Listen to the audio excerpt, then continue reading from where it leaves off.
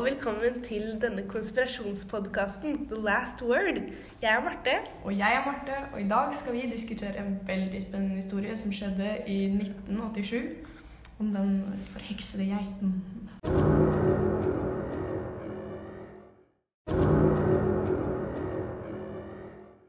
En geit gikk på et jorde i Zürich i Sveits lørdag 27. april 1987. Det var en fredfull og vindstille natt. Plutselig begynner geiten å hyle. Dita Meino Svu, en 49 år gammel kvinne som bodde i nærheten, og mannen hennes Sepp Letek Svu hørte hylet og løp ut på jordet. Men når de kom dit, så var det ingenting der. Jordet var tomt, og du kunne fortsatt høre skriket, høyt og tydelig. Plutselig blåser det opp rundt paret, og geiteskriket blir kjempehøyt og tydelig. Det skjærer i ørene deres. Vinden blåser opp til en tornado rundt dem, og temperaturen synker til det blir iskaldt. Og plutselig stopper det. Alt sammen. Temperaturen stiger til normalt, vinden løyer til det ikke er et eneste lille vindpust igjen, og det er helt stille på det forlatte jordet. For på midten av jordet ligger nå både Dita og Sepp døde, med en mørk tatovering av en geit i pannen deres. Det var altså et overvåkningskamera som filmet dette jordet. Og i starten så ser man at en geit går ut på jordet, akkurat som det blir forklart. Og så ser man også at geiten begynner å skrike, men man ser ikke hva den begynner å skrike av. Plutselig så blir det helt mørkt på overvåkningskamera, og når det går tilbake til å vise videoen, så er geiten borte, men man kan fortsatt høre hylet. Det neste som skjer er at Dita og Sepp løper ut på jordet, akkurat som det også blir forklart. Og så plutselig så kommer det en tornado rundt dem. Du kan se at de blir veldig kalde, men tornadoen begynner etter hvert å dekke paret, så du ser egentlig ikke helt hva som skjer. Når tornadoen så løyer, så ligger paret, som sagt, døde midt på jordet. Nå har vi oppklart hva som har skjedd, hva vi har fått beskjed om har skjedd. Og i denne podcasten så skal vi gå gjennom 4 temaer videre. Hvem, hvor, hvordan og hvorfor. Marte, vil du starte med hvem? Det vil jeg gjerne. Dita Meino Svu ble født og oppvokst på gården utenfor Zürich. Folk på gårder i nærheten beskrev henne som en hyggelig, vennlig, normal kvinne. Men hun ble også beskrevet som et offer for sin søster, Sauti Rabbis Suvu. Sauti var bare 25 år da hun fanget en geit fra en gård i nærheten og torturerte den til den døde. Geitehyl kunne høres fra flere mils avstand. Dette skjedde i 1961. Sauti ble tatt av politiet og dømt til 2 år i fengsel for tortur på denne geiten. I manges øyne virket Sepp som en helt normal mann, men dette her var frem til at politiet ransaket huset deres etter at de døde, og der fant de en samling av treutskjæringer formet som geitehoder. Det som er veldig spennende med dette her, er at Sauti sine fingeravtrykk var over alle geitehodene. Dette her betyr altså at Sauti og Sepp hadde et skjult forhold bak Dita sin rygg, og dette her kommer til å spille en stor del av historien senere. Videre nå, for at våre lyttere skal forstå situasjonen mellom alle de involverte personene, skal vi forklare denne. Sånn situasjonen ser ut nå, er Sepp i et forhold med Dita. Sepp er også i et skjult forhold med Sauti, søsteren til Dita. Foreldrene til Sepp liker Dita veldig godt, men misliker Sauti, fordi hun har 2 år i fengsel på rullebladet sitt. Sepp har også en tvillingbror som heter Tapp, og han er bare søt og snill, men kommer til å få en grusom skjebne. Nå har vi altså diskutert tema hvem. Vi skal nå gå over på hvor.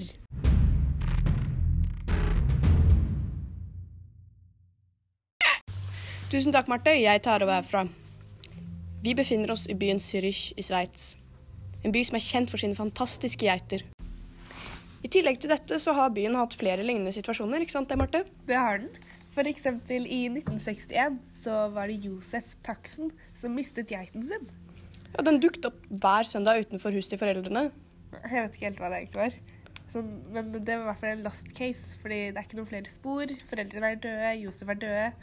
Vi er det. Ja, Josef er død. Og han fikk ingen barn heller, så det er ikke noe mer informasjon å finne om det. Men vi har flere situasjoner. Vi har flere situasjoner. I 1944, under 2. verdenskrig, så var det Adriana Bauer. Hun ønsket seg geitebabyer. Hun fikk 14 stykker. Oi, Ja. det var mye. Men dagen etter fødselen så var alle geitebabyene, bortsett fra én, borte. Nei, sier du det? Ja. Men det her var vel også en lost case? Det er dessverre en lost case. Hun fikk en datter, men hun er dessverre senil. Nei. Ja, det er så trist. Nå har vi pratet om hvem og hvor og alt sånt der, men vi har et spørsmål, og det er hvordan kan dette her ha skjedd? Hvordan er det mulig at dette, hva har skjedd? Ja, det gir jo ikke helt mening for vanlige mennesker som oss, men så har vi en geiteforsker med oss som har sittet her hele tiden. Hei, Anne! Hallo! Hei, det er så fint å få være her. Det er faktisk, det er så fint. Det er så fint å ha deg her også, for vi har en del spørsmål som vi lurer på. Ja, men det skjønner jeg. Det her er jo veldig, veldig sånn unaturlig sak. Det er jo ikke så mange som prater om geiter. Nei, det er en veldig spesiell sak. Ja. Første spørsmålet vårt er, hvorfor hyler geiter egentlig? Nei, geiter, de er jo veldig spesielle skapninger. De hyler for veldig mye rart, blant annet når de blir skremt, når de føder, når de har forstoppelse, når de lager barn, når noen prater høyt i nærheten, eller det er noen høye lyder, og hvis det er veldig, veldig kaldt rundt dem, så kan de begynne å hyle. De er på mange måter litt lignende som oss mennesker. De hyler for mye rart, og noen ganger så har de ikke helt en forklaring på hvordan de reagerer. Ok, så hva tror du er en realistisk forklaring på denne hendelsen? Nei, det er litt vanskelig å komme med en realistisk forklaring på det her. Det eneste jeg kan komme på er at geiten kan ha svelget en magisk sviderstein som finnes langt oppe i Zürich i Sveits. Og den er veldig spesiell, og den får geiten til å gjøre mange uforklarlige ting. Det har skjedd før i 1832. Men, så langt tilbake? Ja, men det er ingen som prater om det lenger, for det er jo ingen som har noe for vitner og sånne ting. Det er jo veldig lenge siden, men jeg har mine kilder, så det har skjedd før. Men det kan være det da, det er ikke sikkert. Det er litt vanskelig å komme med en realistisk forklaring på noe som det her. Denne steinen, kan du forklare litt mer om den? Nei, den er gul. Og så skinner den hvis noen kommer i nærheten, men hvis den ikke er noe i nærheten, så er den helt svart. Helt svart, ja. Ja, så den er litt vanskelig å få øye på hvis du er langt unna. Du må liksom komme i nærheten. Men det er ingen som vet helt hvor den ligger og sånne ting, og den har bare vært i bruk en gang før. Ok, så det er en realistisk forklaring på det som kunne ha skjedd. Ja. Men hva tror du i ditt hjerte? Nei, i mitt hjerte så tror jeg jo veldig på den. Jeg holder veldig på den sviderstein-teorien. Men jeg kan se for meg at hvis du spør en politimann eller en annen person som ikke er like opplyst som meg, jeg føler jo at geitene kan prate til meg. Jeg er jo veldig der, liksom. Ja. Jeg er liksom der oppe, mens mange politimenn og sånne ting holder seg litt sånn der. Det er nesten litt sånn. De prøver å finne noe som de kan tro på, liksom. Ja, men jeg er liksom over der nede. Jeg tror på det, på en måte. Ja. Så om du spør en politimann, så vil nok han gi deg en forklaring som du kanskje vil ha. En forklaring som du føler deg trygg på, som du ikke blir redd av. Og jeg skjønner at sviderstein-teorien kan være veldig ukjent og nytt. Men altså på 1800-tallet, det er jo bare de som husker svidersteinen, borte fra meg da. Men det er ingen som vil høre på meg. Så hvorfor er det ingen som vil høre på deg? Nei, men folk synes jo det er så ukjent med svidersteinen og svelopsersteinen som var før det heste. Det er om hester. Det går på hesten. Ja, det er liksom, det er forskjellige typer. Vi hadde også en med and. En and? Ja. Men dette blir bare mer og mer interessant. Ja, det er veldig interessant. Det er ingen som vil høre. Så det er veldig vanskelig å få fram sannheten når sannheten ikke er den sannheten som menneskene vil høre. Ikke sant? Ja. Så jeg holder veldig på sviderstein-teorien, og jeg skjønner at flere folk ikke vil tro på den, fordi de ikke tør å tro på den. Men det er det jeg tror på. Ja. Så det var veldig fint å ha deg, Ane Geosaksen. Vi sier tusen takk. Vi har fått så mye informasjon. Ja, tusen takk for at jeg fikk være her. Det er veldig fint for meg å endelig bli hørt, liksom. Ja, selvfølgelig. Tusen takk, og ha en god dag videre. Det må du også. Og så må du passe deg for Sverdowsker-steinen. Jeg skal passe meg for Sverdowsker-steinen. Du har hest, ikke sant? Nei. Det var altså Ane Geosaksen. Veldig bra, Martha, at du ville intervjue henne. Jeg ble litt redd for deg, for det var helt ærlig. Hun var spesiell, men hun har en veldig interessant historie å fortelle. Og det er veldig spennende å høre forskjellige typer historier. Så nå så skal vi har jo politimannen Toren Hels nå. Hei. Hallo. Hei. Vi har nå nettopp hatt Ane G.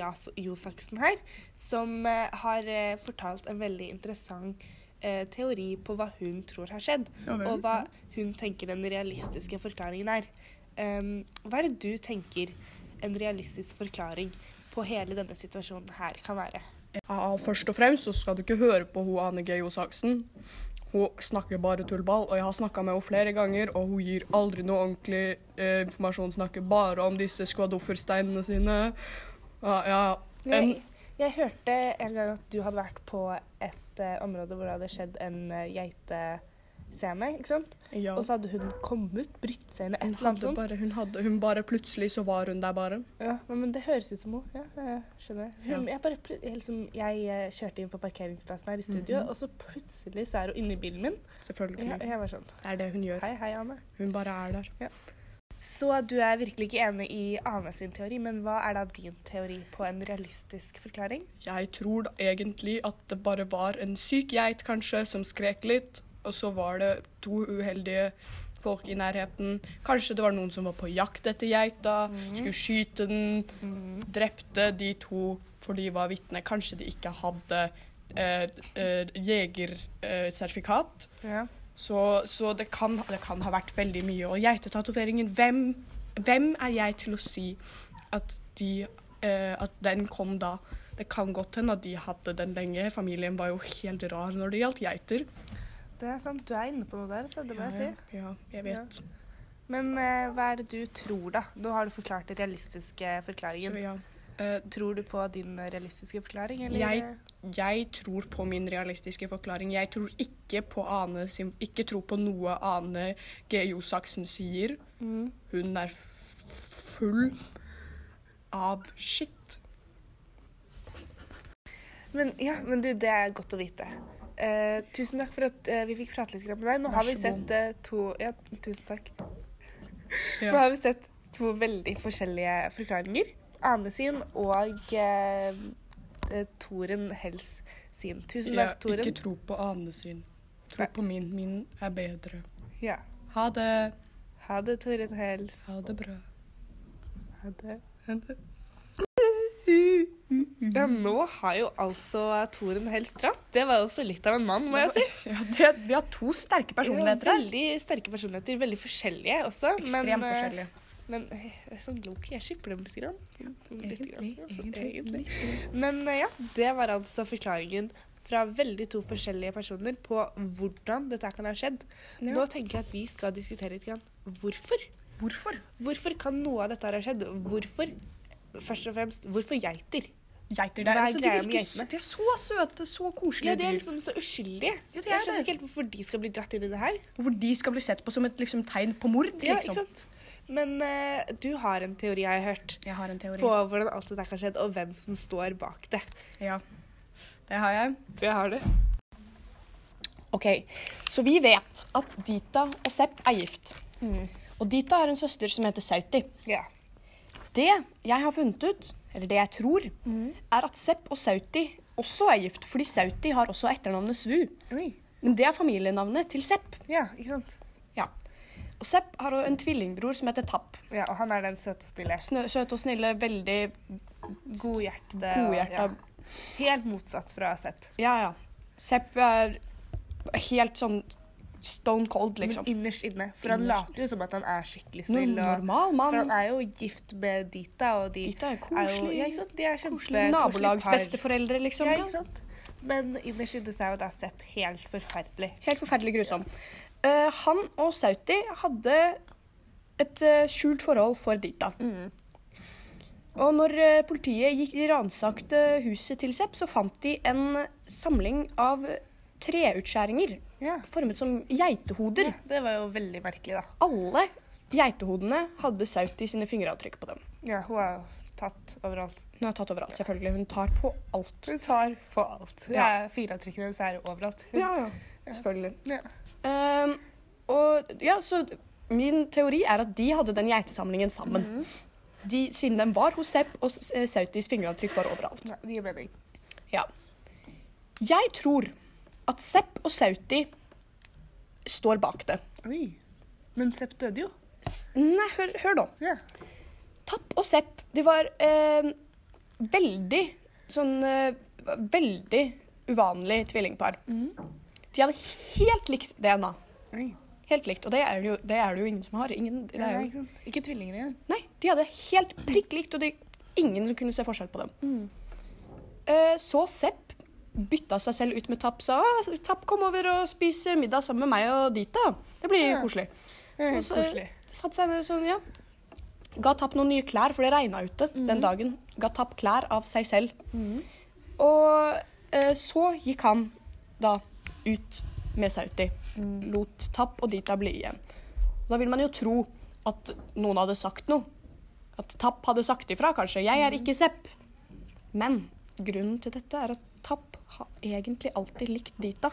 Oi. Ikke sant? Det er skikkelig mye greier. Skikkelig mye greier. Så når Tapp da, når Dita trodde at Tapp var Sepp, så lot han det bare gå. Ja.